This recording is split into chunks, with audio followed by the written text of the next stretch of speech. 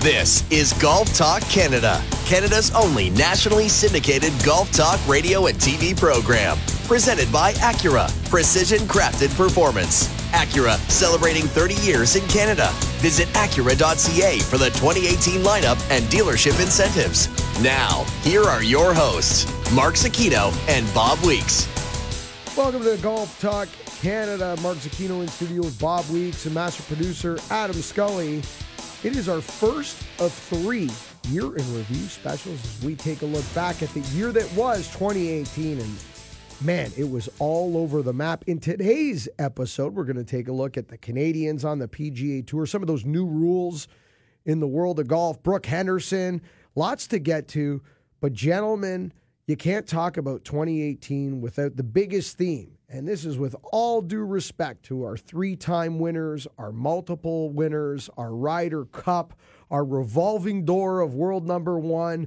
Man, you could go anywhere and everywhere in 2018.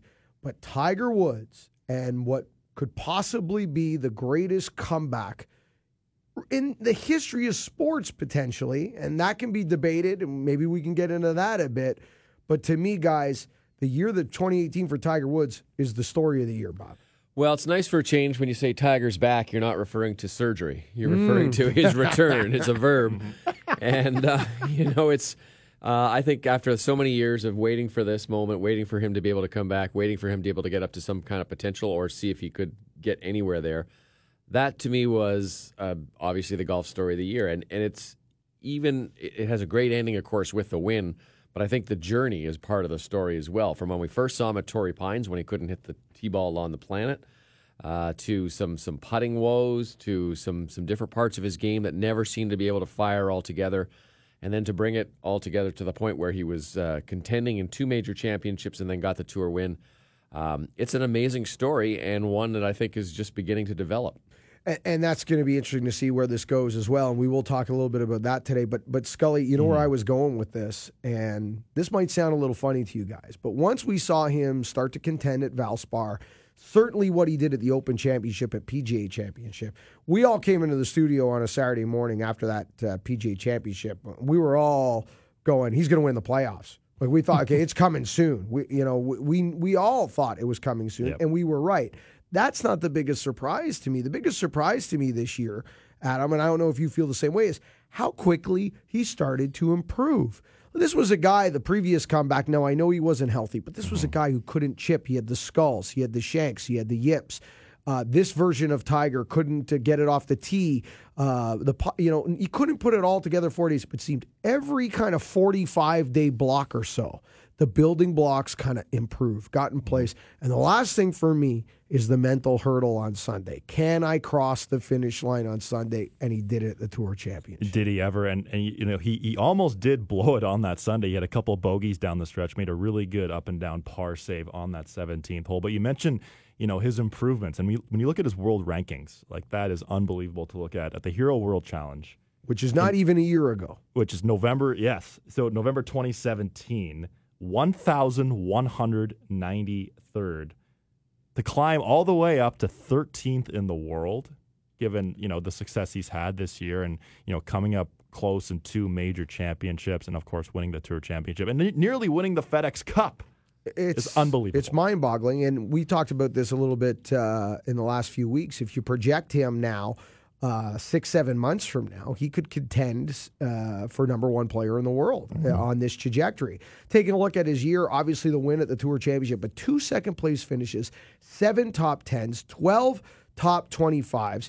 He made 16 of 18 cuts this year, guys. That's incredible to think of the level of consistency of Tiger Woods. This is a level of consistency that we never thought we'd ever see again. Even if he could even if he could be out here healthy playing each week, no one would have suggested that he's going to be a guy that every time he pegs it up, he's going to have a chance to take a run on a Sunday. Yeah, and I think the speed at which he got back up to speed, if that makes sense. It makes total to me, it was sense. The big part. When you think about where we were last year at the President's Cup, where he wasn't sure if he was going to play golf again, to the point where he was back swinging. It all seemed to advance very quickly at the end of last year to the Hero World Challenge, and then got into the to the start. There were some downsides, though. Let's not forget his performance at the U.S. Open, which was atrocious, Debacle. especially on those first couple of holes. But then to go back to the next two majors, and as you said, Mark, where he's had a chance to win them both, I think that's, to me, it just shows the resiliency that he has in his mind and in his ability to come back and want to get to come back. All right, I teased it off the top. Let's just go there because, I've gone there and I got into it on social media and whatnot, like I do, because, social media is like, to me, you know what I think of that. So Your favorite. my favorite thing, everybody's got an opinion. They're all like, what? Everybody's got one, right? Where does this stand for you? And I'm not, just for you personally, when you look at this, with all due respect to Lance Armstrong, which, you know what, and I'm not going to take a shot at Lance Armstrong because I believe the whole sport was tainted at the time with chemicals and stuff. The guy fought leukemia. You know what? He lied about it. To me, that's the biggest scar is the years of lies. But in my mind, the whole sport was lying. Very similar to Ben Johnson. The only clean guy in the gold medal race and Ben Johnson was the poor Englishman. A year ago, he was the fastest man in the world. A year later, he's not on the juice. He could barely make it to the final heat, right? So, this stuff, we could talk about sports like this all day long. For me, when you consider the layers of this comeback, is it physical? Certainly. It's multiple levels of physicality. We're talking 4 back surgeries, 3 knee surgeries, etc. Is it emotional and mental? Certainly. Look at the divorce, the public humiliation, etc. DUIs, potential substance abuse. I mean, like the layers of this comeback and the length that he's been away, the length since he's been relevant, as opposed to a 12-month period or a 16-month period. He was gone. We had him buried. All right? Yeah. Where does this land for you guys? It's so hard to compare some of these things because they're different categories. I mean, he wasn't struck with a disease like Mario Lemieux with leukemia. He wasn't in a fatal near fatal car crash like Ben Hogan. It's just a great comeback. I don't think I want to classify it as 1 or 2 or 3 or 1A or whatever. But it's a remarkable return to form. It's not so much to me the fact that he came back and played golf, is that he came back and played golf at a world-class level at 42. Anybody at 42 could, is an amazing in a day and age when kids 23, 24, and 25 are winning major championships in multiple majors. So that's where I don't really care if I classify it anywhere. Right. To me, it's just an amazing return. Yeah, and I'm the same. To think that at the President's Cup that Tiger just wanted to play, just wanted to have a regular life, just wanted to play with his kids. Yeah, and he said in that press conference, he almost kind of opened the door for retirement. Oh, in for that sure. Press conference, yeah, absolutely, he did. Very much so, right, Adam? Yeah, absolutely, he did, and to see how fast he got back to where he is now, and even out of the gates, his clubhead speed at the Hero World Challenge was off the charts. And then you go into the season, it was into the 180s. And you only saw guys like Brooks Koepka and Rory McIlroy and Dustin Johnson, some of the best guys on tour. And this guy's 42 years old with 4 back surgeries. It's unbelievable to see how far he's come in terms of this comeback. And one crucial part of this comeback, which was part of his story all season, was the driver. And once he figured that out, it seemed, at the PGA he had moments, but in the playoffs, his driver was one of the best clubs in his bag. Well, if you take a look at this, driving accuracy, and it improved later in the season, but 129th overall ranking at 58%. But if you take a look at some of these other categories, first in strokes gained approach to the green, 39th in strokes gained putting, 7th in strokes gained tee to green, 4th in strokes gained total. I mean, this guy in every category is either, in the top elite tier or very good, with the exception of putting the golf ball in the fairway. He's even somewhere in the low 30s in driving distance in the PGA Tour, considering he's 42, the surgeries, the way these guys bomb it. He's in the top 25% of the PGA Tour in distance still. If he keeps it in the fairway, and we'll get into this a little bit in our next segment, because we will talk a little bit about where this goes and where we might see him early in 2019 and where this goes from here and what we feel, maybe some predictions on Tiger moving forward. But if he puts it in the fairway, keeps it in the fairway, can he be number 1 in the world again? Let's just start there. We won't do too much because we're going to do it next about Tiger in 2019. But Bob, if he puts it in the fairway, if he continues this trend off the tee, can he move from 13th to 1st by this time next year? I want to say no, but I've learned over my career that you never doubt Tiger. So I'd say there's the possibility exists for him to do that. Yeah. I'm 100%, the same way. A couple of days ago, or just recently, I should say, Paul Azinger was announced as NBC's color analyst, and he said when Tiger's at his best, it's tough to, it's fun to watch and it's hard for people to beat him. And we haven't seen Tiger at his best yet. That was his quote. And so when we see Tiger at his best, who knows? And it gives me goosebumps just thinking about that. To think that we could see the Tiger of old, and to be a 42 to nearly 43-year-old man next year, it's going to be fun to watch. Yeah, it's going to be fun to watch. And, just to pick up on Azinger there, I like what he said too. Part of that quote was, "Be careful what you ask for, because you might just get it." Because all these kids, right? They wanted it. Yeah, I want Tiger at his best. Well, you might find it, because here it comes. Before we wrap up the segment, on the other side, we are going to discuss Tiger in 2019, what the schedule might look like, what we anticipate from him. We went out a few weeks ago with a Twitter poll question of who do you think is going to win more in 2019, Brooke Henderson and Tiger Woods, and maybe we'll go back and share those numbers again as well. But recently, in the last few weeks, Johnny Miller announced he's walking away at the Phoenix Open, the Waste Management. We've all known this. We've been anticipating this for several months now. He really worked a fairly low-key, diluted schedule this year, Johnny Miller. The man's, in his 70s, Bob? Mm-hmm. He had a hell of a career. I guess it's time for him to walk away. But any thoughts on Johnny Miller, and any thoughts on Paul Azinger taking that role? I'm a big Azinger fan, and I think if there's somebody who can fill those shoes with unfiltered opinion, it's certainly Paul Azinger. Yeah, I think Paul Azinger is going to fill in admirably, and I like Johnny. I know a lot of people didn't like him. A lot of the golfers didn't like him because of the critique, but I think it's much more entertaining in a world where there's too much fawning and too much praising of athletes and specifically golfers. I think it was welcome to see a guy say what he thought. And it was great to see, Johnny Miller, all those years, he was honest. Whether it was good or bad, he gave his opinion. And there's some people out there that'll give some sort of wishy-washy sort of, well, he was okay. But Johnny Miller would say, no, he choked, and he made an honest opinion. Paul Azinger, I think is, in my opinion, he is the best color analyst in the game. All those years with ESPN doing the Open Championships, he was unbelievable. He was great for Fox the past couple of years of the U.S. Open. So it's going to be fun to see Paul Azinger in a much more expanded role, not only with Fox at the U.S. Open, but with NBC as well. That's what I can't stand about this show. Nobody ever gives an opinion, and we're never fawning over organizations like the USGA, just stroking them constantly. So, which I'm sure we'll get into later on new rules of golf coming this year. Will be a lot of fawning of the USGA and R&A. All right, on the other side, Tiger Woods. Yes, it was a wonderful 18. But I believe, and I don't know, but I don't believe that I'm the only guy around this table that thinks 2019 is going to be better. We'll talk about it next. This is our year in review special here on GTC. This segment of GTC was brought to you by Acura. Precision crafted performance. Acura, celebrating 30 years in Canada. Visit Acura.ca for the 2018 lineup and dealership incentives.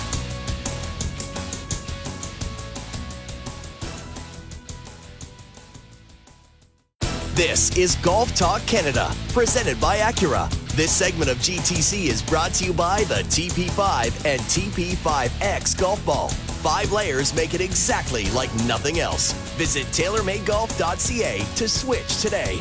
Now, here are your hosts, Mark Cicchino and Bob Weeks. Welcome back to GTC, our year in review special, part 1 of 3, as we close the door on 2018, and we closed the door on Tiger Woods in 2018, but I teased as we went to break that I believe 2019 could possibly be a better year for Tiger Woods than 2018. And when I say better, I'm talking in the wins column. I think 2018 will always be an historic year in Tiger's career when he looks back. I think he'll say that's one of my most important years of my career, if not the most. If he has another 4 or 5 years in him, he might look back at that and say that, considering everything I've been through, that was the year.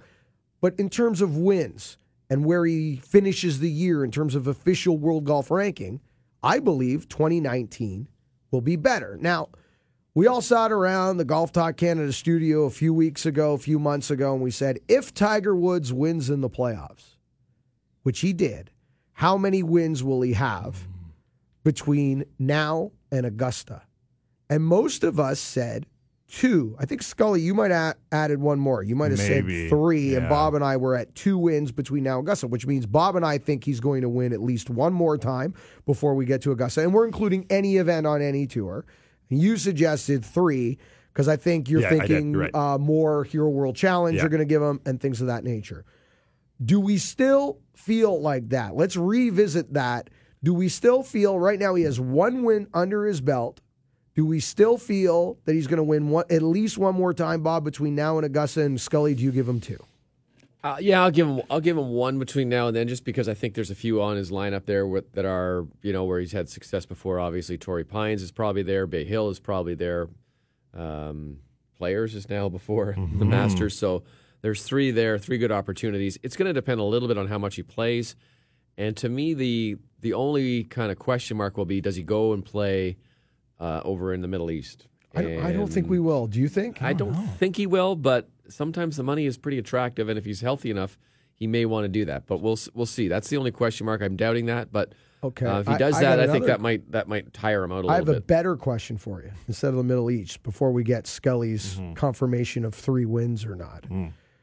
He is qualified for Hawaii. He is qualified for the Century Tournament of Champions. So instead of going to the Middle East, do you show up in a winners-only field at Kapalua instead? If that was the case, he will go Hero World Challenge in December, which is a non-official event that he hosts. Then he would go Century Tournament of Champions in Kapalua. That's debatable. Then I'm almost certain we'll see this. Farmers Insurance Open, Torrey Pines. Genesis Open at Riviera, which his foundation is attached to.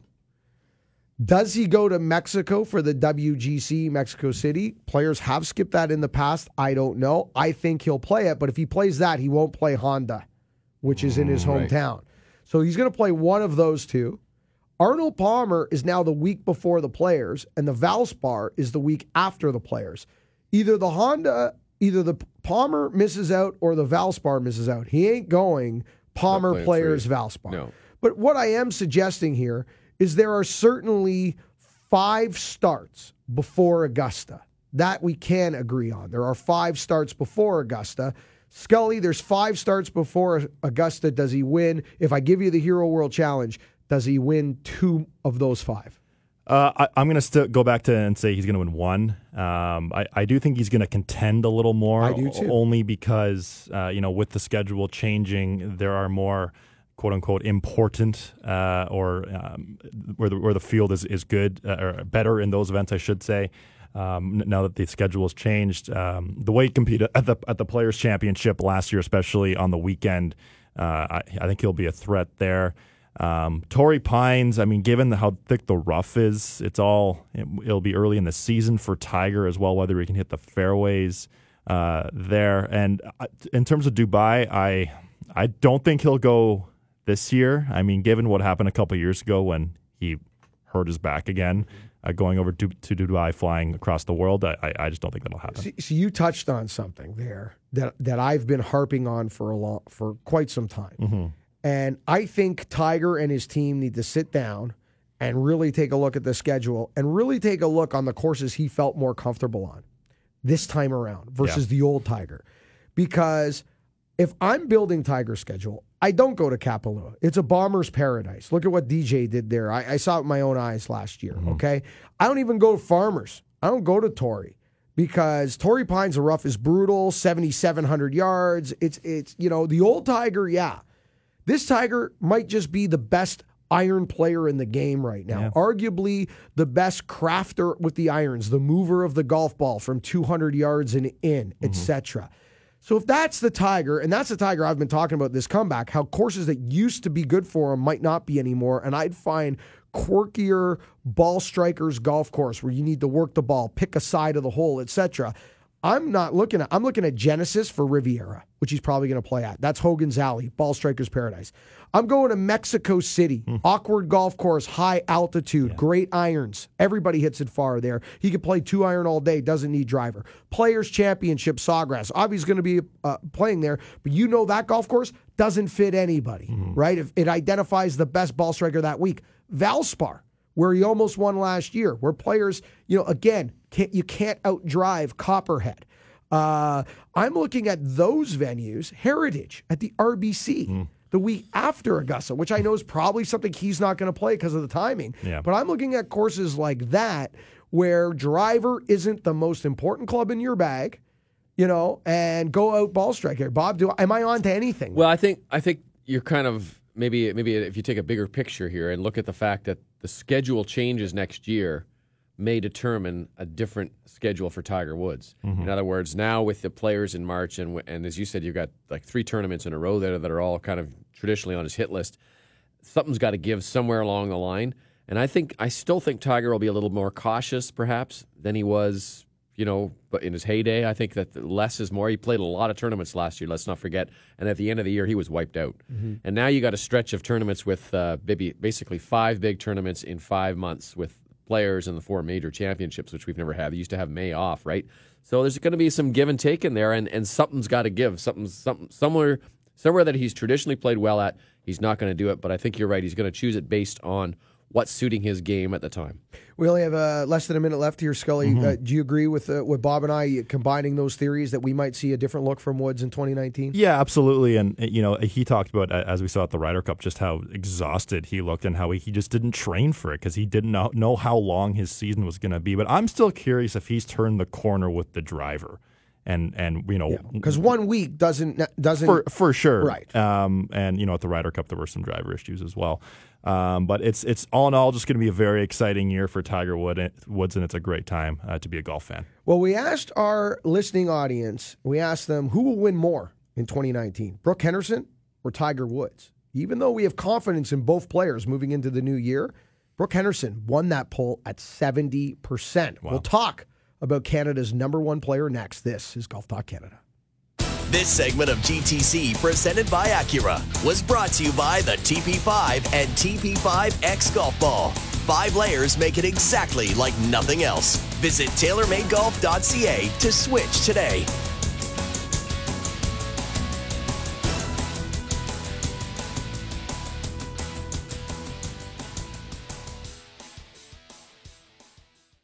This is Golf Talk Canada, presented by Acura. This segment of GTC is brought to you by JPSM Golf, Canada's leading distributor of electric walking golf trolleys, including CartTech, MotoCaddy, and Stewart Golf Dream Machines. Visit jpsmgolf.com. Now, here are your hosts, Mark Zecchino and Bob Weeks. Welcome back to our Year in Review special, part 1 of 3 Year in Reviews with myself, Bob Weeks, Adam Scully, as we kind of chew the fat on 2018 and surprises, disappointments, highlights, etc. And you can't really talk about a year in golf anymore without talking about this next young lady, Brooke Henderson, who just keeps surprising us time and time again. And for me, she's certainly the Canadian Athlete of the Year. But more importantly, from a Canadian perspective, I don't know how you don't make her the story of the year, hands down. What she was able to achieve on Canadian soil by winning her national championship. And like I always like to say, she's Michael Jordan. She wants the rock with, point whatever left on the clock. And to me, that's the difference with Brooke Henderson. It's, yes, she has physical gifts. Yes, she's one of the best players in the world. Yes, she's super young and probably has a tremendous career ahead of her for the next 15 years, more than likely, maybe longer. Who knows? It's up to her, really, on how long she stays interested, because she can do whatever she wants. And she's what a wonderful ambassador for this country and this sport. But Bob, the fact that she just goes, yeah, okay, I'm not going to run from this. I'm not going to, get nervous around those questions like we get at the Canadian Open at Glen Abbey every year. And I don't want to talk about the jinx and I don't want to talk about the ghosts of Fletcher and yada, yada, yada. She just grabs it, runs with it, and crosses the finish line. After the win in Saskatchewan, she running around. I did some interviews with her father, with her sister, talked to a couple of her people who knew her, like her club rep and a few other people, and they all commented on the fact that she has this it factor. And I asked Brooke straight up, I said, what is that? What is that it? What is that special ingredient that you have that so many other players, great players, don't have? And she just says she loves to play. She loves to play the game. She loves to hit the next shot. And she's able to kind of take herself out of the moment and what's all around it and just say, okay, I'm going to hit this shot. And to me, that's perfectly exemplified by the final shot she hit at Wascana onto the 18th green. The crowd is ringed around. It was a cool day. Everyone was dressed up in their waterproofs, as they say over the British Open. And she drills this shot into about 4 feet on the last hole to win by 3 shots. And to be able to do that under the pressure with the whole world looking in, or all of Canada anyway, looking at it, must have seemed like the whole world for her, I'm sure, at the time. That, to me, exemplified what she has got, that's that intangible that so many of other players have had at certain times. Like I think Mike Weir had it when he won the Masters, but she seems to have it almost every week. And to be able to do it at the precise moment when she needs it, to me, just speaks volumes about her talent. Well, and you mentioned, hitting shots under pressure. That shot she hit at the KPMG Women's PGA, that major, she hits it in there tight in the playoff to win. Shuts the door immediately. And even, the tee shot she hit on 18 at the CP Women's Open, it was over 300 yards. Yeah. And hit it to where she did. So she's obviously the 4th Canadian to ever win on home soil.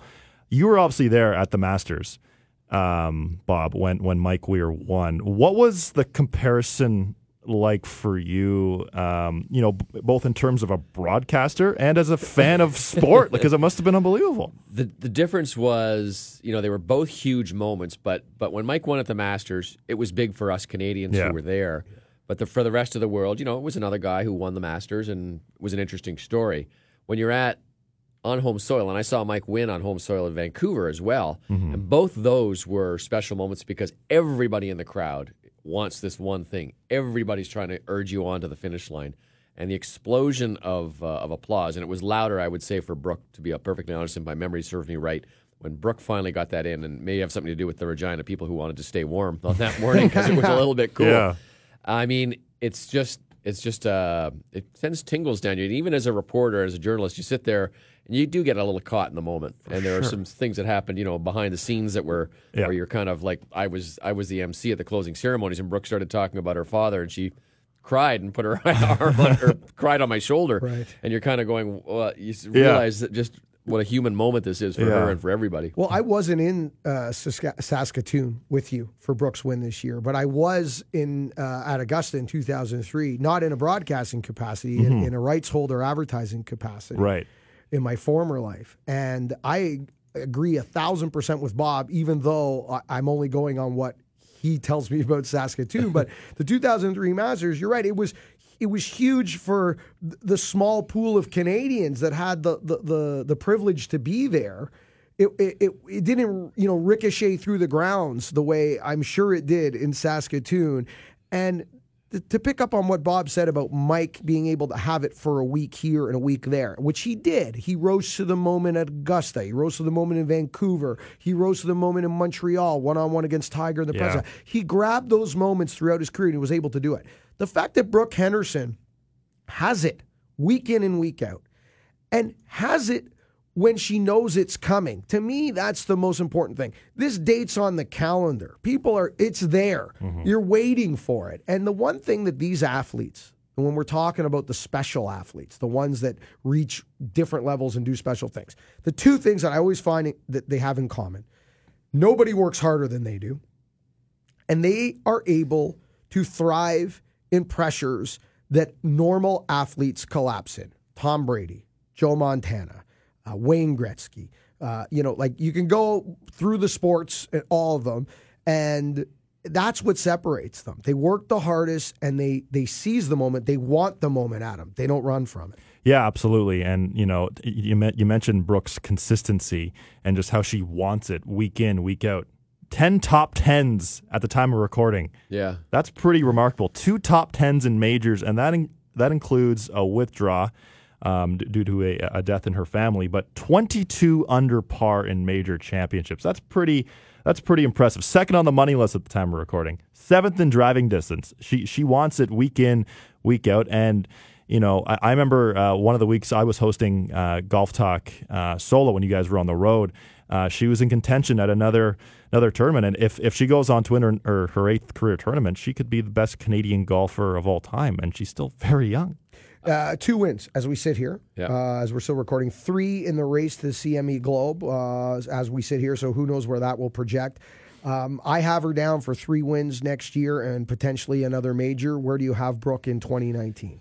I'll go 2. I think she's going to win 2 throughout the year. I think the fact that she plays so much is one of the things that I'm interested to see. She scaled it back a little bit this year. She took off the week before majors, I noticed, which was an interesting part. So I think she's playing with her schedule, and I think if she plays maybe a little less, it might actually end up being more, if you know what I mean. Maybe not quite as fatigued, because I think sometimes she does get that. You find a couple rounds. But listen, again, she's only going to be in her 4th full year on the LPGA Tour next year, so she's still learning a lot of courses.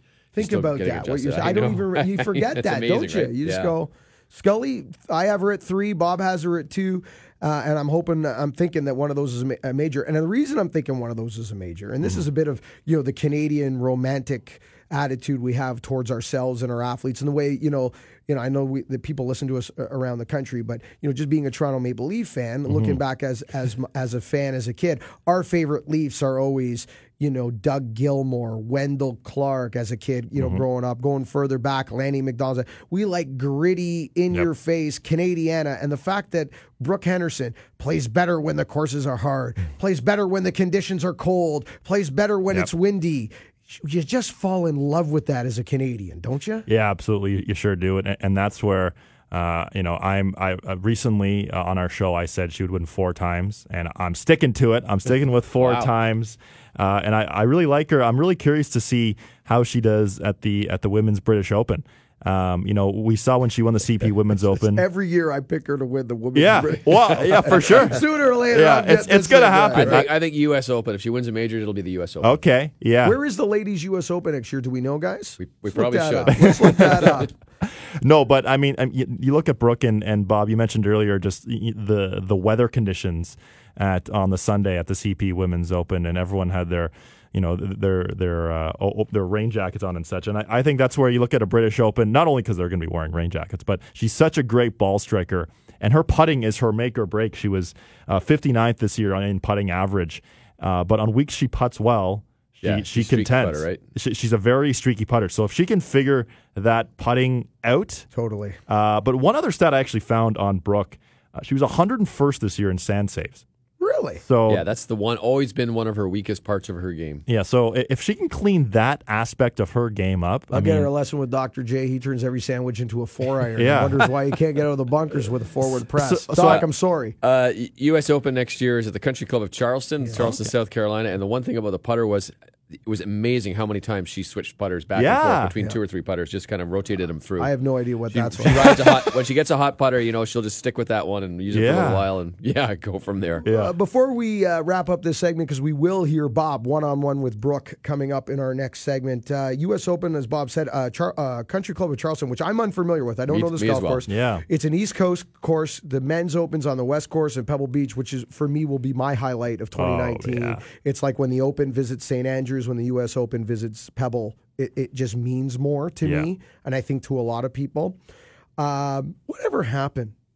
Okay, there was. I'm going to open up a can of worms here, and we don't have much time. But just very quickly, what happened to the U.S. Open and the U.S. Ladies Open? You remember the amalgamation at Pinehurst? Oh, yeah, that didn't. That was going to be, and then the PGA Tour was going to work closely with the LPGA Tour. Do you remember that announcement about a year ago? Yeah. Where did both of those things evaporate to? That USGA holding the 2 opens at the same spot, I don't think was, when you suddenly realize you got to sell tickets to 2 events, and the week after week it's a little tougher. Yeah, you save money on putting up grandstands and things like that, but I don't think they're going to see that one again. No, well, especially conditions of the golf course too. I mean, a golf course can get quote unquote beat up, from especially a U.S. Open when you're basically putting the golf course to the length it can go in terms of how fast the greens are in the rough and that sort of thing. I don't think we'll see that anytime soon. No, I don't think so either, but I'm just curious as to, it was very quiet society after that. We'll get a time to beat up on the USGA later in the show. So I won't take that time now. What I will take time to do is to say we will hear from Canada's finest golfer coming up next. One-on-one with Bob Weeks will be Brooke Henderson. This is our Golf Talk Canada Year in Review special. This segment of Golf Talk Canada, presented by Acura, was brought to you by JPSM Golf, Canada's leading distributor of electric walking golf trolleys, including CartTech, MotoCaddy, and Stewart Golf Dream Machines. Visit jpsmgolf.com.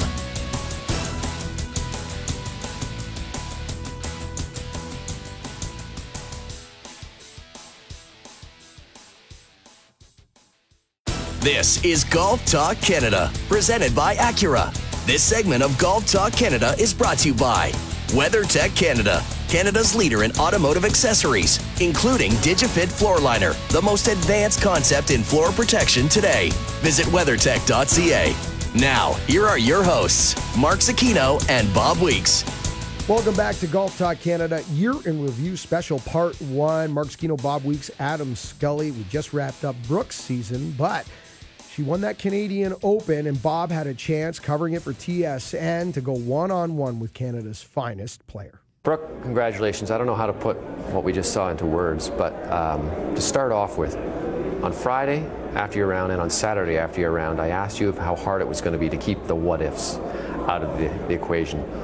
What was it like this morning and even last night before you teed off? How did you feel? Well, I was definitely thinking about that for sure, but I knew there was a ton of talented players really close to the lead, and I knew I would have to play my best today to even have a chance at the win. And so I just tried to go over my game plan again, tried to look at the spots where it was good to hit it, where holes I could make birdies, holes where pars are good.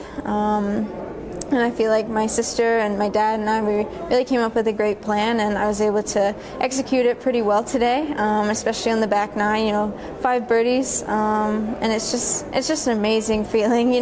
Coming up 18 is something that I'll remember for the rest of my life. You talked about that back nine. The front nine, you seemed very good in control, and you were certainly dominating. And then Angel starts to all of a sudden start making birdies, and you matched her birdie for birdie. Did you see the lead at any point? Did you react to the lead at any point?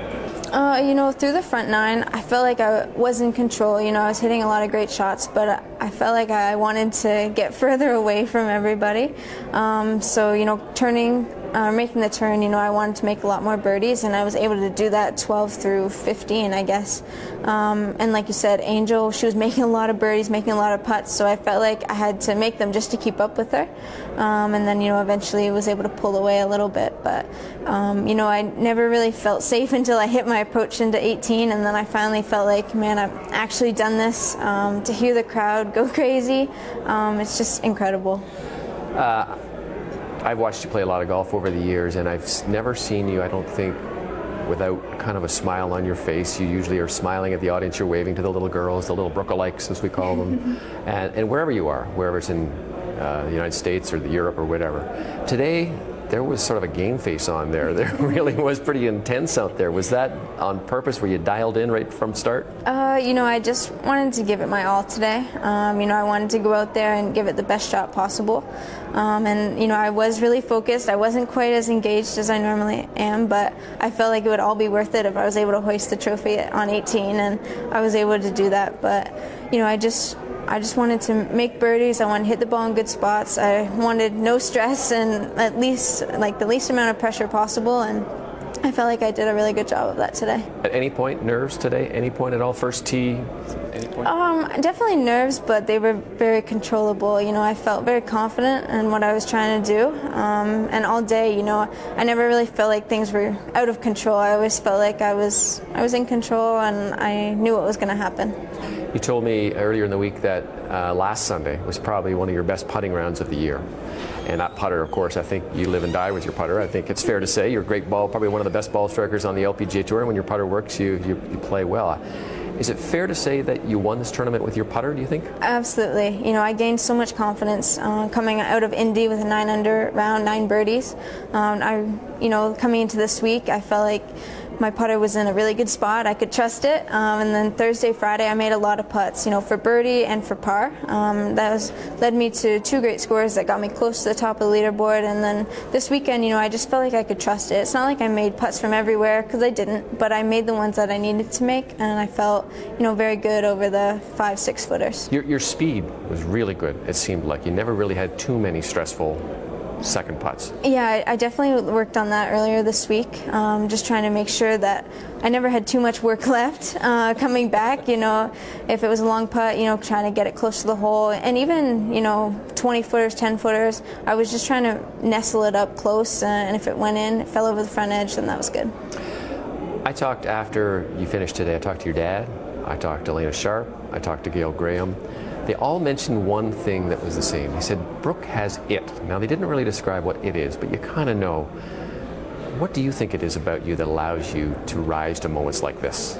I don't know. It's just sometimes you just kind of get in that zone and you feel like things are possible. And, you know, all my wins, I've kind of been in that place. And I feel, you know, I'm very religious, and I feel like I gain a lot of strength from Almighty God, and I feel very close to Him. And I also feel like my family has surrounded me so well that I have a lot of confidence because they believe in me so much. And, you know, sometimes when it comes down to it, you kind of have to find that inner strength, and I feel like for the most part I can do it pretty well. There's some weeks that you wonder where it is, but like this week coming down 18 and, you know, the back 9, just kind of, you know, reaching down deep and trying to come out with the win, and I was able to do it. You had a rough summer. You lost both your grandfathers. It was just tough, and I know they were very close to you. I heard that they're either one or the other, or both of them were usually at your house at some point, and I know they were probably 2 of your biggest fans. Do you think about them at all today? Yeah, for sure. I think it has been a tough summer for sure, and I feel like they were definitely helping me out today. And I can just picture them, you know, cheering me on. Okay. I'm sorry, I don't mean to make you get misty again. And just describe to me what it was like walking up the 18th hole, because we know what the Rough Riders get in support here, and it seems like they were on the road, so I think everybody was putting that support to you. What was it like to walk up there knowing you had this in the bag, with all these fans going absolutely crazy, chanting your name? It sounded like a hockey game a little bit out there. Yeah, it did. What's that like? Yeah, the crowds were amazing all week, and especially after I hit that approach in on 18, it was like surreal. You know, that amount of people all cheering for me, wanting to see me hoist this trophy right here. Like a dream come true, honestly. Just the chanting and the "Oh Canada" right after I won, so cool. What do you think this win means, not for Brooke Henderson, but for golf in this country? What do you think it means? I mean, I think golf in Canada is definitely going to grow, and that's really exciting. To see all the young kids out here this week, and they seem to enjoy themselves so much, and, you know, that gives me a lot of happiness too, to see a smile on their face, and, you know, just to spend a little bit of time with them. I feel like they really take a lot from it. So, you know, I hope the game continues to grow, and I hope young girls hope they dream to hoist this one day too. There's a sign at a bank downtown, RBC, one of your sponsors. There's a sign in their window downtown. It says, "Let's make someday today." I think you did that, didn't you? Yeah, I think so too. Brooke Henderson, congratulations, and I can't imagine what you've got coming for us, because this is just the start, I think. Awesome, thank you. What a special athlete and what a great ambassador for the game. We forget how young she is and what a big 2019 and future she has ahead of her. Now, the flip side of that coin is a lot of players on the PGA Tour strengthened numbers again in 2018 and happening again in 2019. But is it a success? We're still waiting for multiple wins. After a big 16 and 17, 18 was not the year we thought it was. Will we get it in 2019? This is our Year in Review special. This segment of GTC, presented by Acura, was brought to you by WeatherTech Canada, Canada's leader in automotive accessories, including DigiFit Floor Liner, the most advanced concept in floor protection today. Visit WeatherTech.ca. Thank you for listening, and don't forget to follow us on Twitter at Golf Talk Canada. For blogs, show archives, video highlights, and TV schedule, visit us online at golftalkcanada.ca. We'll be right back with more GTC.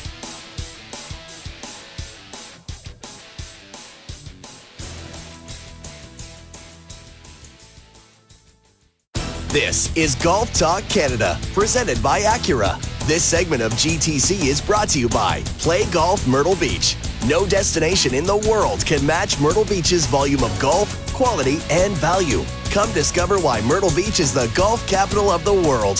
To plan your next golf holiday, visit playgolfmyrtlebeach.com. Now, here are your hosts, Mark Zecchino and Bob Weeks. Welcome back to GTC's Aquino Weeks Scully Year in Review Part 1 as we take a look at 2018, the year that was. And, you know, I keep grinding this over in my head, and I'm trying to be fair, and I'm trying to keep my expectations in check.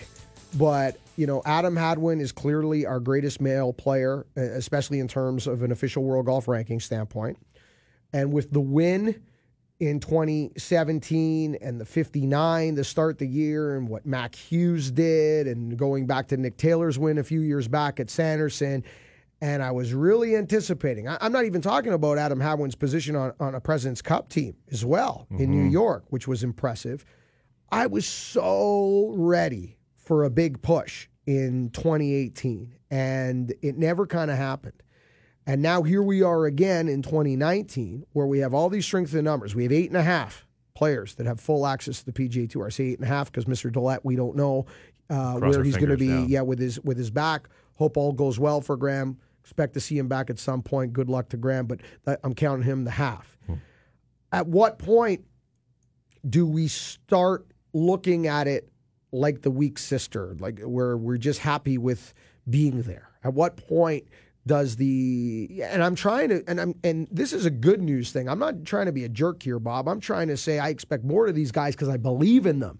Not because I'm sour on them, because I believe in them and I believe they're world-class players. And just being there isn't enough. When do we get there, Bob? Yeah, I mean, I'm kind of with you in the sense that I kind of hope maybe for a little bit more. I mean, golf's tough. A lot of these guys, you never know kind of what's going on off the golf course. And last year you had scenarios where Mackenzie Hughes had just had a baby, just got married. There's all sorts of things that go on, and I don't know. But you're right. You kind of hope for a little bit more, not that struggle to the finish line at the end for everybody, really, except Adam. Now, give them full credit because they got there, and we've got all these Canadians, and we had that record at the Safeway Open to start the year with 8 Canadians in the field, the most we've ever had. So there's a good news story looking ahead if you want to put a positive spin on it. But you're right. And I think all those guys themselves would say, we probably should have done better, or we probably could do better. Corey Connors had some good opportunities, rookie on the tour, so we'll give him a little break. Ben Silverman had some great runs. Again, another rookie on the year. But we've just sort of have come to sort of think, I think, get a little higher expectations and higher standards for these guys, and maybe we'll see it in 2019. Scully, recent good finish for Adam Hadwin as we turn the calendar to the 18-19 season as the tour is overseas in Asia. So already it seems like he feels a little rejuvenated. Yeah. Maybe they're rested and well. I know Adam worked so hard and just was not seeing the results he wanted almost until we got to the playoffs. He had a decent start, decent finish there at the Northern Trust. I had a chance to follow him for a couple of rounds there. Are you in the same boat as Bob and I? Again, trying to keep things in check, trying to keep things realistic. At some point, we got to turn some wins. Yeah, we got to turn some wins for sure. And, there are moments of optimism, moments of brilliance. I mean, you look at Adam Hadwin, at one point had a share of the lead in the first round of the Masters. He's playing with Patrick Reed those first 2 days. Mark, you mentioned, that good finish at the CJ Cup just recently, a T10. And that was 64 on Sunday. And I noticed something with Hadwin. He had 10 rounds of 67 or better on the weekend in 2018. So it was almost the same story with Tiger for most of the year in terms of getting off to a slower start and not playing yourself out of the tournament. And one other thing I really noticed with Hadwin, his putter was his make or break. He was 62nd in strokes gained putting 2018, 15th in 2017. So that putter was really streaky. He spent a lot of time working on that putter, almost to the point where at the PGA Championship, we were talking, and you could almost see that he'd kind of just zoned out of it. He was doing the drills, and the harder he worked on them, the worse it seemed he was getting. And he was burned out by the end of last year, which is a little unusual because, he finally had a schedule where he could pick it. He didn't have to the year before, he kind of made that big step progress and got into a bunch of events he didn't think he was going to get into. But this one, I think, was a scenario where maybe just physically and mentally he just got a little bit worn out, and I know he was frustrated by the putter. He spent a lot of time in the off season, whatever off season you had, I guess, 1 week off, trying to dial that in, and I think he's going to make some improvements there. But that top 10 at the CJ Cup in Korea was the first top 10 since March. Yeah, that's so right. There's a long time in between. Mexico Championship. Yeah, exactly. So a lot of time in between those ones, but. I think he wants to play a lot better. I think he's demanding a lot more of himself, and that's what I like about Adam is that he's not satisfied with it. Yeah, exactly. Okay, let's play a little game. Let's do it. Let's play a little game. Let's play fill in the blanks. We'll start with you, Scully, and then we'll go to Bob. Adam Hadwin will have a successful 2019 if he accomplishes blank. Well, I say if, he continues I'd say if he gets into all 4 of the majors, that's going to be key for him, especially with the Masters. So that's a successful year. Adam Hadwin has a successful 2019 if he plays all 4 majors. Just fill in the blank. Yeah, I'd say obviously another win would be great, but a big thing is the motivation for the President's Cup. That's in December this year, so it's a little later. We saw how motivated he was. I need your fill in the blank. I know. I'm dancing Is it around. all 4 majors? Is it a win? Is it a qualifying for the President's Cup? If you had to pick one of those things to fill in the blank, what's a successful year? Because some of them mean something else, right? If he qualifies for the President's Cup, odds are one of 2 things happened. He won or he did play most of the majors to get those points to be on that team. So you can look at this different ways. But I'm talking if you're Adam Hadwin right now, and you're not in his head, but if you're thinking, if you think you're Adam Hadwin and you're trying to get in his head, and Adam's sitting there at home right now with his family, man, I just want to do this in 2019. Well, a win is the obvious answer, but I think you go back to consistency and just let's see if he can not miss a cut this year. See, I'm past the consistency part. I want, for me, I will have a successful 2019 if I add my second career win. That's it. End of story, because he's that good. And that's a compliment to Adam, by the way. Yeah. Because I believe in him, and I believe he's that good. Bob? Yeah, I think it has to be a win. I think if you asked him, that's what he would say. Right. I think at the end of the year, if he doesn't have a win, he'll look at some other stats. But I think right now, basically at the start of the new season, his goal is to win and maybe more than once. Okay, Bob, back around the horn. Same question. Mackenzie Hughes. I'm Mac Hughes. After the year he had, sophomore jinx, call it, whatever you want to call it, Mackenzie Hughes has a successful 2019 if he achieves blank. If he is a consistent player making 80% of his cuts. I like that. I'd Very say specific. For Mackenzie, if he sticks with the swing that got him there, that he did sort of partway through the year, everything's going to take care of itself. I like that too. I really. It's a plan. It's a path. And another thing with Mac Hughes, with his putting as well, we mentioned his swing changes throughout the year. 149th in strokes gained putting in 2018. Mm-hmm. He was 11th in 2017. So the putting just sort of was a huge drop-off for him. I think we'll all agree on this statement. A successful 2019 for Graham DeLatte is if he plays golf, period. Would you agree? Just that being healthy and 100%. playing. I'm not expecting him to tee it up at all this year, and I think he'll know if it's right. He knows exactly what's going on, but if he gets back out there in any kind of game form, it'd be great. Mm-hmm. So we've got 8.5 guys out there. I know, Bob, you like Corey Connors to maybe be the first Canadian to win. I like Adam Svensson to be the first Canadian to win. I know we've also floated around Adam Hadwin as the obvious one. Scully, who we haven't had this conversation. Who do you think the first Canadian is? I like Nick Taylor. I mean, why not? You look at what he did. The 63 on Sunday at the Wyndham Championship. The Stones, to do that with your tour card on the line, that's pretty darn impressive. And he's won before. He's done it before. So why not again? Yeah. Mike Weir, going to play Web.com tour. Yep. Mike is going to turn 49 He'll turn this year. 49 in May. Right. Yeah. So we are trudging towards the 50th birthday. That's right. Champions Tour, baby. Yeah, hoping that he can stay healthy, get starts, keep in game shape, so to speak, and I'm assuming that's the plan. Listen, you just have to look at his Instagram account just to see how hard he's working. Nobody's ever outworked Mike Weir, that's for sure. So if he doesn't make it, if he doesn't have a great year, it's not because of lack of effort. He's still trying to search for some consistency off that tee. Mm-hmm. And it would be really nice to see him play some decent golf. Yeah. On the other side, lots of changes in the world of the FedEx Cup. Schedule and point structure at the Tour Championship. Lots to dive into. We'll talk about it next. This is Golf Talk Canada.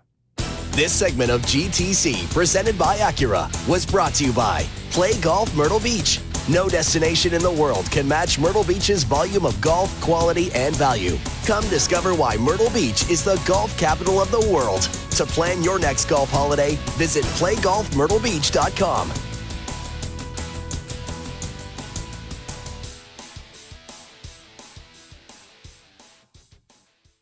This is Golf Talk Canada, presented by Acura. This segment of Golf Talk Canada is brought to you by Cedar Brae Golf Club. Don't wait to play one of Canada's top 100 golf courses. Pay $500 towards your 2019 membership and play the rest of 2018 for free.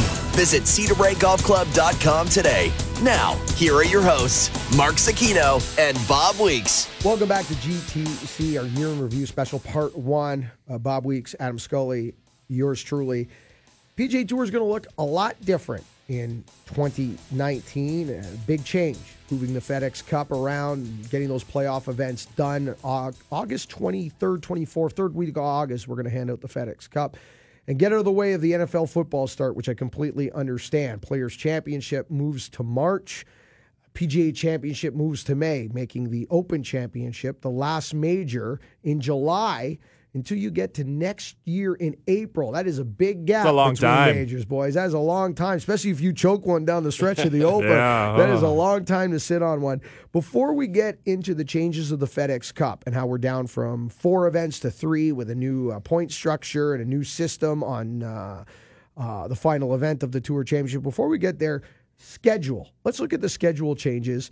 You know, I'm one of those people that always enjoyed the Players' Championship in May. And I know, most Canadian golf fans I talk to that's, watch 99.9% of their golf from their living room, were all fans of the Players' Championship back in March. They liked it a couple weeks ahead of the Masters. They liked it as a tune-up for the season kind of thing to get golf back in focus. But for me, I liked it. Kind of filled that May gap where we didn't officially have a major, but it's there. I also like the weather, Bob, when you and I were standing down there instead of freezing our butts off. Good move, bad move here, or did they just not have a choice? Well, I think all of the above, maybe. I think it's a good move overall because I think it does fill the gap, or it does spread the season out a little more sequentially. I think the biggest thing will be to see how the course holds up in March. We know what it was like before, but the course has been totally redone since we've had it there in March. So it might be a little bit better down now at Sawgrass. Overall, I like the season. I like the way it's structured. I like that there's a little bit more of a genuine off season now, even if it's only 5 weeks now instead of 1 week or whatever. But I think you get a good rhythm with this schedule. I think you really start now in March and you kind of get yourself through, and it's going to keep things in the spotlight during the point where there really is no competition other than, let's say, Major League Baseball. Yeah, I'm looking forward to seeing what it's like in May. In March, I should say. Sorry. My apologies. Mm-hmm. And more so, to see if it's going to be a swamp or not, given what the weather's going to be.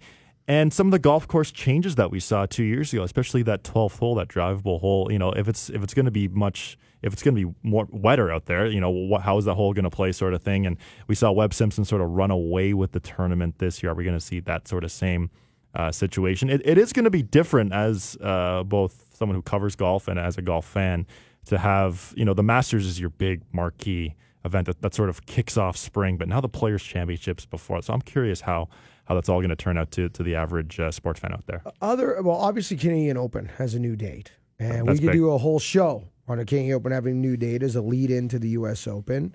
I think it's going to help us. I don't think it's going to hurt us. I don't think it's going to change the universe on us. I think it'll help more on years where the U.S. Open's on the Eastern Seaboard, unlike 100%. next year we're on the West Coast. But other than the Canadian Open now being a lead to the U.S. Open, what's your favorite part of the new schedule, and what's your biggest concern? I'll let you know my biggest concern before you guys chime in here. My biggest concern, and it's not even a concern, it's a change. The PGA Championship now going to May. If you look at the future sites, New York, San Francisco, South Carolina, New Jersey, New York, Kentucky, Pennsylvania, California, New Jersey, Oklahoma, Maryland. It's certainly going to have to change the way that May date on where they go. Goodbye to Hazleton. You're not going to Minnesota second, third week of May. Too much risk. You're not going to Whistling Straits anymore unless it's for a Ryder Cup. You're not going to risk northern Wisconsin second, third week of May. Goodbye to Rochester and Oak Hill.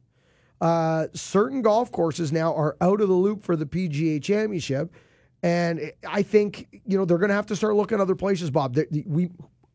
they might see a PGA Championship in the desert. Who knows, right? I don't right, know. literally. Odds are probably not likely, but maybe we go back to Seminole after all these years, and you find new golf courses or old courses back in loop, because you can only trust New Jersey, Pennsylvania. That's kind of the limit, guys. It was 5 degrees that weekend in Toronto this year when they were playing the PGA Championship. I think for every course you lose, you probably gain a couple down in the south where you haven't been, where you go into markets, major championships haven't been played in places like Florida and things like that. So I think there's a trade-off there, but you're right. These are some great old historical traditional spots where we've come to appreciate the golf course and the layout. But I think you will, as you said, the Seminoles and maybe a few other spots that you can get to. The same kind of thing is going to happen, though, now for the Canadian Open with that June date. I mean, I know it's not really going to move outside of the southwestern Ontario area as long as RBC is sponsoring it. But down the road, are you going to risk going to Calgary in the first week of June or the second week of June? There's some scary thoughts there as well. So for every change that you make here, I think there's a plus and a minus to the schedule. And I think overall it's going to be interesting to see how the players fit these tournaments in on their time. I've already heard from a couple of good players who were considering the RBC Canadian Open for the first time that maybe have not had it in the past, and we know that there are some players who like to play the week before a major championship, others who will give it a skip. So it's going to be real interesting to see who plays where and which courses get the big fields, because as we said earlier when we were talking with Tiger Woods, you've got basically Bay Hill players, Valspar back to back to back. You've got Honda Bay Hill players. Who's going to play that stretch? What's going to happen? Other than the Canadian Open part of this schedule, is the big win for you the FedEx Cup being handed out in August away from the NFL? Does that affect your mind at all? I mean, I never think about it in terms of the NFL. I think about it in terms of let's have a bit of a break in the season, because you have to have some kind of a break there. And I know it's not a long break, but at least there's a definitive pause where we're not going to play golf for a few weeks. Well, and if you look at the schedule this past summer, it was crazy. You have British Open, Canadian Open, WGC, PGA Championship, Wyndham, FedEx Cup playoffs, Ryder Cup. By the end of that, the guys just looked absolutely spent. And, it'd be nice to have just a break so the guys can rejuvenate and recharge their batteries. And for the sports viewer out there, to not, because sometimes if you watch too much, you might get maybe a little sick of seeing the same guys week in, week out. I'm curious to see schedule-wise, early in the year, as Bob, you mentioned, there's a couple different stretches where there's 3 or 4 marquee events back to back to back, right, and how guys are going to manage that. And you part can't of their avoid schedule. that, right? Though eventually we're going to do it, and that's always a concern. Yeah. It's a concern to the tournament directors, etc. What's the big win in this schedule for you, Scully? Do you like the break, the FedEx Cup early? Is it something? Is it something else? Is it the fact that, taking a look at this, there are going to be several weeks off at the end, which, I think is greatly needed. Yeah, greatly needed for sure. The FedEx Cup is the big win for me, and simplifying it to a degree. I'm sure we'll get into how the Tour Championship is going. But, instead of having 4 events, you have 3 total, and I think that's going to really pay big dividends for sure. Now, speaking of that, you've just hinted it, you've touched on it. New point system, new structure. When the 30 get to East Lake, it will get to a relation to par advantage as opposed to a point advantage, where the leader will start at 10 under and second place will start at this, and they'll whittle their way down to the 30th spot, where that 30th guy is starting, a good chunk of ways in terms of relation to par. He's going to have to make up a ton of strokes if he's going to win the Tour Championship. When I first saw this system, I kind of liked it. I kind of went, wow, they're onto something here, and it's going to be simple for the golf fan to understand. They don't have to do the math. I don't know. Steve Sands doesn't need to stand in front of the screen for 9 days anymore explaining who can win and all the ramifications. And then the Tour Championship happened, and I watched it. And Tiger and Rose, down the stretch, flip-flop, this birdie could decide everything, this par. And I went, nothing wrong with this system. It's great. I don't care if 2 guys win different trophies. I like the tournament within the tournament. I loved the Tour Championship this year. It was some of the best TV we had, especially in a non-major all year. So now I'm completely flip-flopping and saying, leave it alone. You know what? I didn't like it this year. I just thought when I was watching it, there was every time a guy came up, like Dustin Johnson, he has a putt now to take over the lead in the FedEx Cup. Meanwhile, Tiger's over here, and then Brooks, it just went on and on. So I like the fact that there's only going to be one system to decide everything. I'm kind of still at this point where it seems to me like it's a net event. You know, It is, right? and it will count as an official win. That's the one thing that a couple of players that I talk to have a real problem with is that sort of, how do you give a guy a 10-shot lead and say, yeah, you get 2-year exemption and after this and all the benefits that come with winning a tournament. So that to me, I'm not a little sorted out, but I think if you look at it from a fan standpoint, I think it makes sense, and I think that's what the PGA Tour's first and foremost reason for doing it this way is. Well, and it's not only winning a one winning the Tour Championship. It's one of their marquee big events. Yeah. But if you look at it, if we had this upcoming year system last year, Tiger Woods wouldn't have won that tournament. It would have been a Justin Rose win by one shot. Now, I still thought it was still kind of strange seeing Justin Rose fist pump when he lagged a putt from 20 feet to about an inch. That's right. That was a little strange, and he was like apologizing to the cameras almost afterwards, saying, "Oh, sorry." But he knows what's going on. He knows. It shows you that the players know where they are. Absolutely, is what it shows you. But right? as you said, it's going to simplify it. It's going to be one winner. On Sunday, they're going to be a bunch of guys together within a couple shots, and it's going to make for great TV nonetheless. Well, we'll see. And when we did our Twitter poll, the majority of our Twitter poll audience suggested they don't really know how to feel about this. They want to take a year, see it unfold, see it for the first time, and then come up with their thoughts on how they feel about it. So they're taking a wait-and-see approach, and I think the whole world of golf's kind of doing like every iteration that's ever had of Yes. the FedEx Cup. Yes, Right? that's what they want. Yes. Maybe some adjustments necessary. Well, speaking of adjustments necessary, the new rules of golf come into play January 1st. And we will walk through some of them coming up. And this is my favorite part of our year in review special. Oh, yes. It is the crap on the governing bodies. I'm feeling a rant coming. Yes. And by all means, I have dear friends in our governing body who do great work and great jobs. But the RNA and the USGA with let's go to the public and hear what you got to say, which they've done like 2 or 3 times over the last 24 months and never seem to be listening, is a complete farce and a disaster as far as I'm concerned. And we'll jump into it next. This is Golf Talk Canada. This segment of GTC, presented by Acura, was brought to you by Cedar Brae Golf Club. Don't wait to play one of Canada's top 100 golf courses. Pay $500 towards your 2019 membership and play the rest of 2018 for free. Visit cedarbraegolfclub.com today.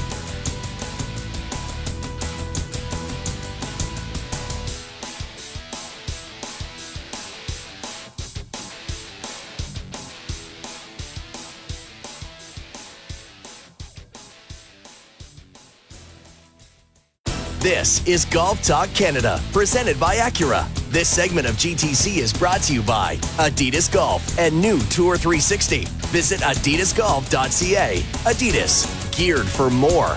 Now, here are your hosts, Mark Sakino and Bob Weeks. Welcome back to Golf Talk Canada, Year in Review, Part 1. Sakino, Weeks, Scully, as we break down the year that was 2018 and take a look at 2019. And the USGA and RNA have come up with a new rule book for 2019. And there are some wins in here, but there are also some absolute ridiculous nonsense things. And I think if they just had paid attention to what they've been claiming for 24 months, we're going to you, the golf public, and getting your information. We want to hear from you. Like now they're doing the same thing about does the golf ball go too far or is distance ruining the game? And apparently they're pulling all these results. Well, I don't know about you guys, but everybody I play with, they don't come off the golf course and go, wow, man, I'm hitting it too far and it was way too easy. Okay, I don't hear that. I don't hear that, okay? And here we are with the new rules. Now, I'll give them a few wins here. The height of the drop, okay? You no longer have to do the arm length drop. The problem was when this first came out, it was going to be you could be anywhere 2 inches off the ground. Then they changed it to knee height. So they've already moved on this, but I still think that's okay. Moving to club length and not inches for measurement of relief makes sense. Not being penalized for an accidental moving ball on the green makes a lot of sense. Do you want to know what the best change? Yeah, you give me your best change. The best change that's coming in here is nobody is going to be allowed to stand behind you and line you up for a tee shot. Hello, LPGA Tour. Love that, Bob. That to me is just disastrous. I just cannot understand how that was allowed to get in there, and they altered it once already. But that to me is a big one. Now it's not necessarily for players like sitting around this table here right now, but for the LPGA Tour, just the way it looks, I think, and I think that's a bravo. And the other one that I like, which is great, is the double hit is no longer a penalty. TC Chen's been taught. Exactly. It only TC counts Chen. one now. Now, we had a great story years ago, a guy at my golf course who's no longer with us. He was sitting in long grass next to the out-of-bounds marker. So listen to what happened here. He takes a swing. It pops up. He hits it twice. It hits him, and it goes out of bounds. Oh, my Lord. What is it? Now line 12. Yeah. Right? Oh, my God. So, can you imagine that one? Oh, my Lord. Okay. I don't know if we ever actually got the final count of what that was. Some rules expert listening could probably tell us what it was. Yes. But at least now, under the new rules, it'll be one less than it was, Oh, whatever my it was. goodness. Now, That's here's the fantastic. ones that I have a problem with. Okay, here's the ones that I have a problem with, and the ones where I think like they're completely offside, and they keep ignoring them for some reason, and I don't know why. Can someone please explain to me the new out-of-bounds rule? Because when this program originally started, and they were truly listening to the golfing public, what we were getting out of conversations at the R&A and the USGA was potential bifurcation.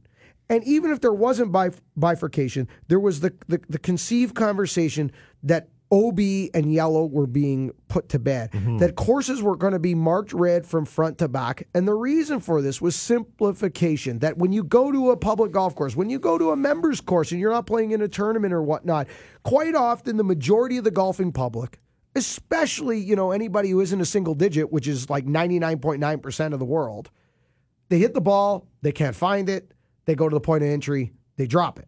They don't hit 3 off the tee, even though they should. They don't walk all the way back. They don't walk back. They should. And then all this, and then after, months and months of apparently talking to people, apparently gathering information, we come up with this convoluted rule. Like, can you please explain to me what is going on with out of bounds? Like, I can hit 3 off the tee still, but what's this other option and what happens? You got me, because I know I've been trying to sort through it I as can't well. figure it out. So you can take your closest point in the fairway? Is that and play as your fourth shot? play Play 4. That's right. So it's an additional stroke, and I walk to the closest point in the fairway from point of entry. So you know what's going to happen with that is nobody's going to pay attention. It's going to be just like we all do when Of we go out course. there. We hit one down. We're going to drop it down, and Yeah. maybe if you might add one to your score. Like That's really- it's more convoluted. They've gone against themselves in the simplification. Here's one of the other ones that confuses me drastically. You can now take a ball out of a sand trap with 2 penalty shots. 2 penalties. Two strokes if you want to take it out of a bunker. Now, to me, that sounds like, okay, so someone gets in there. Sometimes you have guys who get in there and they hit like 5 shots, so maybe they know they're not a good bunker player. Angry Mike, But Dr. where it really might come into play, which would be interesting, is British Open? yeah, go to the Open Championship. You get up against the lip. Some guy sits there and says, okay, I can't get this out in 1, so my second shot is going to be from the bunker. So why not now lift it out, put it back, potentially on a fairway, I guess, and hit and take my 2 strokes and go from there. Makes no sense. That's interesting. That's very strange. This flag stick thing is garbage too. Putting with the flag stick in because they think it's going to speed up play. Are you giving me a break? Try marking the golf course as red would speed up play. Try handing out a penalty on the PGA Tour. If you want to speed up, I got an idea. You had these green books that affects only 0.001% of the population. You were going to limit the use of them. Instead, you limited the size and magnification. And when you had a chance to get rid of that, that would speed up play. Like there's so many ways to speed up play, and you think a flag stick? Yeah. Like that's always delayed the group in front of you, right? They play with the flag stick too much. Always. I mean, like the only way this can benefit it's if someone's playing alone and they want to leave it in there. But I mean, if you're playing alone anyway, you're going to leave the flag stick in. And singles are really stalling the golf course. Right? It's all those singles playing in under 3 hours that are killing the game. Right? I like this. I like to have a positive spin on everything, I should say. But how about the search limit down from 5 to 3 minutes? I think that's good. I think everything a little bit helps, and I can understand in certain situations where the flag stick might not removing it might help. Some guy could putt while the other guy's dropping his bag over at the next tee or something, and walking back over or something like that. There are certain little things, but as an overall consistent manner, I'm not sure they'll make much of a difference. Question for you guys: Will you remove the stick still when you putt, or will you ask for it in? Always. I'll always have the stick. Well, I'll always take it out. Yeah, I'll always have it. And if I'm playing with somebody who leaves it in, I'm going to crown them with it. I'm going to crown I wouldn't leave it in on purpose. Right? I would leave it All my because I'm too lazy boys- to walk up and pull it out. Hear this. All the boys that I play with, if you're listening right now, if you leave the flag stick in, it's not a one-stroke penalty or anything like that. It's penalty to lob wedge to shin is the penalty in my group. It's a lob wedge to shin or never playing with you again. Though, I think the effort that they made to do this is not such a bad thing. I think they're trying to make the rules a little bit more understandable, a little bit more normalized, so things that you would normally do anyway if you were playing. So I give them some credit for that. It hasn't gone 100%. Well, maybe we'll see a couple more changes go along. But listen, for a bunch of old guys sitting around a table somewhere, there you go, Bob. Doing it that way, I think it's at least a good step. Bob, you hit the nail on the head, though. See, if Golf Talk Canada is making all the decisions for the entire game as supreme dictators, this thing works a lot better. Oh, it's simple. I think a lot of the people making these decisions are just out of touch. They're just out of tune with the whole thing. Now, I do love the repair of the spike marks. Sure. Finally. Yes. How about ball moving on the green? Yeah, great one. These are things that the community at large has been screaming for ages. Why do you think they didn't look at or acknowledge or change? And maybe they did and they just didn't mention it or decide to change it. What about divot in the fairway? Why do you think that wasn't addressed? Yeah, that's a good. They actually did address that. They said why they didn't move it is because the definition of a divot, what constituted a divot, they just couldn't come to an answer. They couldn't decide whether it had to be like, is something that was healing for a week still a divot, or was something not a divot? There was a real tough way of how you actually define what is a divot. Right. I can understand if something has been sand filled, like they have at majors, where that to me is pretty obvious. I don't know why they wouldn't have done that, but that was the one thing that they came up with. See, I'm with Bob on this, Adam. I'm like, if it's sand filled, if that is the use of the definition, and a lot in our sport is down to the integrity of the player and his playing partner. And I don't want to talk about video and some Yahoo eating cheesies on his sofa at home, because I don't want him calling in on a divot violation. But if you believe you're in a sand-filled divot and you go to your playing partner, I'm taking relief from this divot, and your playing partner's fine with it, it's a divot.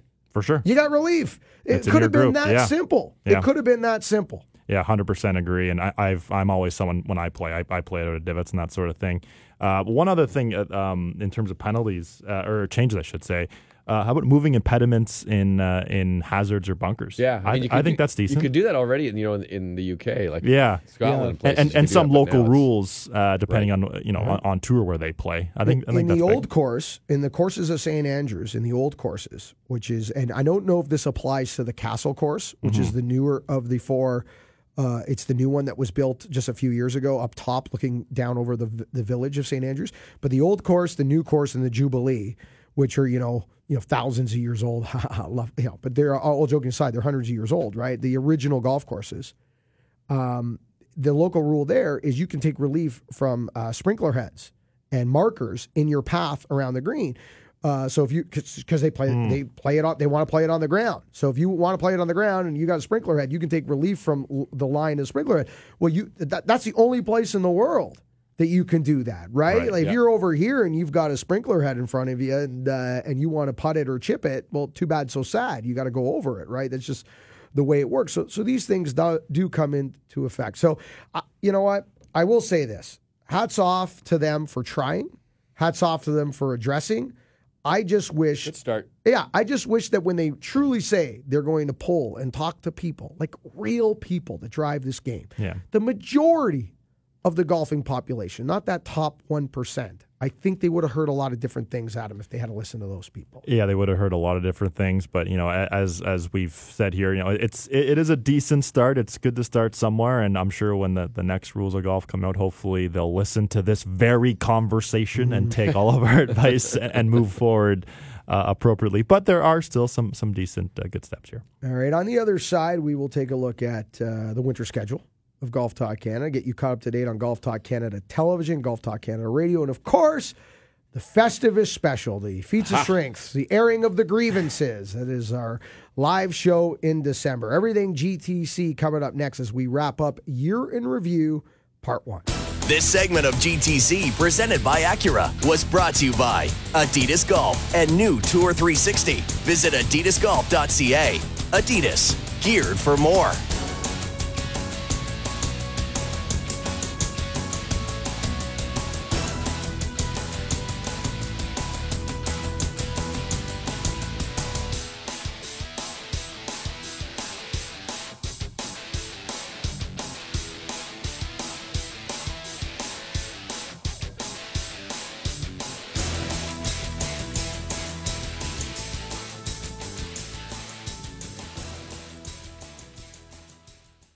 This segment of Golf Talk Canada, presented by Acura, is brought to you by the Muskoka Bay Club. Live, stay, and play at our award-winning championship golf course. Visit MuskokaBayResort.com today. Now, here are your hosts, Mark Cicchino and Bob Weeks. Welcome back to Golf Talk Canada as we wrap up part one of our three-part series, Year in Review, here on Golf Talk Canada. Still so much to get to in our Year in Review part 2 and 3. Don't forget Golf Talk Canada Radio. We really never go away. We're constantly talking golf even when we're not broadcasting. It just happens to be that people have a microphone in front of us right now. This is basically the breakfast conversation. Yes. We don't go anywhere. We're with you 50 to 52 weeks a year, but depending really on that World Junior Hockey schedule, which we don't have yet. But we do know. Good point, yes. We do know. That's why I always say 50 to 52 weeks. But we do know this, that we will be live December 15th. Festivus, Feats of Strength, Airing of Grievances. It is our annual Festivus special in front of a live studio audience, full security. The tickets have been sold out for ages, Bob. I've got people trying to climb the pole already. I know. I was just going to say I'm going under the stairs tonight when I get home to get the pole out, give it a little shine, and make sure that it's glistening for our celebration. And I've been working out extra hard to be the bouncer. That's right. Bouncer / Not producer. only are you airing grievances of Feats of Strength, but as you're producing, hosting, you're also bouncing. Well, Scott. and it's great to see all the stadium seating that's been put into the studio. Thank you to Jeff seats. McDonald. Yeah, Thank you, Jeff seats McDonald. In there. Increased the budget for GTC Radio this year. Built us some stadium seating. The Jumbotron's magnificent. I want to thank him. Michael Buffer will be in studio ladies and to bring us in and out, which is awesome. So thank you for that. Jeff McDonald opening up the purse strings for our Festivus special. It's huge here on the channel. We basically take over the channel. It is huge. Now, don't forget as well, 1 hour Year in Review GTC TV coming up Christmas week. I believe we debut Boxing Day, but look for it somewhere between Boxing Day and New Year's Day for multiple repeats of our Year in Review special. And how good is that? Get the Golf Talk Canada Year in Review special and the World Junior Hockey Championship. Maybe back to back. On TSN. How good is that? We should do a 1 hour, 60-minute USGA rant special. There you go. and that'll air right after. Yeah, that'd be great. And then, of course, we are back live, season 9. Jeez, where's the time go? Golf Talk Canada Radio, February 2nd, season 9, our debut in 2019. And Golf Talk Canada Television, season 5, debuts the week of the Players' Championship with our Players' Championship preview special. Will be our opening GTC TV 2019. So not going anywhere. If you think you could shut me up, never. You didn't. You didn't. Bob's got the power of the pen too. Look out. Yeah, there we go. All right? Look out. All right, guys, we're going to get into a lot of different things in our upcoming specials. We're going to talk about, disappointments of the years, favorite majors of the years, recap the majors, have some predictions in our episode 3 of our Year in Review specials, which I love. Yeah. Scully had some real bold ones last year, and he nailed a great one. Maybe the best prediction I've seen, maybe ever, which was great with Tiger at the Hero. Was so good. So we're going to get into all that. But recently, Brooks Koepka was number 1 player in the world. Yes. We only have a few minutes left. I've been negative on the official World Golf Ranking system, that I almost think the FedEx Cup system is almost a more accurate depiction of who the best player is. Unfortunately, it just doesn't give you enough of what's happening in Europe. So I get that. Brooks Koepka is number 1 in the world. We've seen a revolving door. He's won 3 of his last 6 majors. This time next year, when we sit at this table to do this show, will Brooks Koepka be number 1 in the world, Bob? No. Okay. I think maybe not to cut you off there. I think how many people will hold that world number 1 position. I think that could be 4 this year. There's 4 this year. Are we going to see 4 next year? I don't know. Okay. Who will be the number 1 player in the world this time next year if Brooks Koepka isn't? You guys both said no. Give me one name right now. I'm going to say that I'm 50-50 if Koepka will still be number 1. So, but if I give 51% that he won't be, I'm going to say Justin Thomas is the number 1 player in the world sitting there this time, because if I look at the ebb and flow of the PGA Tour, the guys with the highs, the guys with the lows over the last 3 seasons, I would make the argument that Justin Thomas is the guy that's peaks and valleys have not been more as dramatic. Maybe him and Justin Rose, although he has more ability to win, I think, than Justin Rose does. So the guys, the peaks and the valleys are not as far apart. I'll say Justin Thomas. I'm going to half agree with you that it's going to be Justin, but I'm going to say Justin Rose. Because of the same way I outlined it? Just because I think that he has been, exactly, he's if you look at his body work, say the last 16 months, he's been the guy who's been the most consistent at getting into the top 2, 3, 4, 5 positions. So you like Justin Rose for the same reason I like Justin Thomas. Exactly. Your mind's working the same his thing. His putting has improved so dramatically. Yes. I think that's the key. Skulls. I've always been known to make some very bold predictions on this. I know what's coming here. As soon show. As I asked this question, I know what was coming. I'm a pretty bold guy in that sense. I do think a 43-year-old man will be at number 2 in the world. That is Tiger Woods. Number 2 in the world. And for some reason, I got a good feeling about Jason Day this year. I think he's going to be a bounce back for Jason Day, and he's going to be your world number 1 this time next year. I expect a bounce back again for Jason Day. Not that he had a bad year. He played great. He won. Twice, He won twice. He had a great year, but I expected more. I expected a second major for Jason. I still think he's going to have a great 2019. I don't think he'll be number 1 in the world, but I do think he's going to have a great 2019. But when I asked that question, Bob, I thought we were getting a Tiger Woods prediction. Yes, well, I'm known for bold predictions, but maybe yeah. Next week, we will dive into the majors, the Masters, the Open, the PGA, the U.S. Open, break down the major season, talk Brooks Koepka, and our Year in Review special part 2. Thank you so much for listening. Remember, the first good decision on the golf course, it always starts in the closet. Thank you so much for listening. This segment of GTC, presented by Acura, was brought to you by the Muskoka Bay Club. Live, stay, and play at our award-winning championship golf course. Visit MuskokaBayResort.com today. Thank you for listening. Don't forget to follow us on Twitter at Golf Talk Canada. For blogs, show archives, video highlights, and TV schedule, visit us online at golftalkcanada.ca.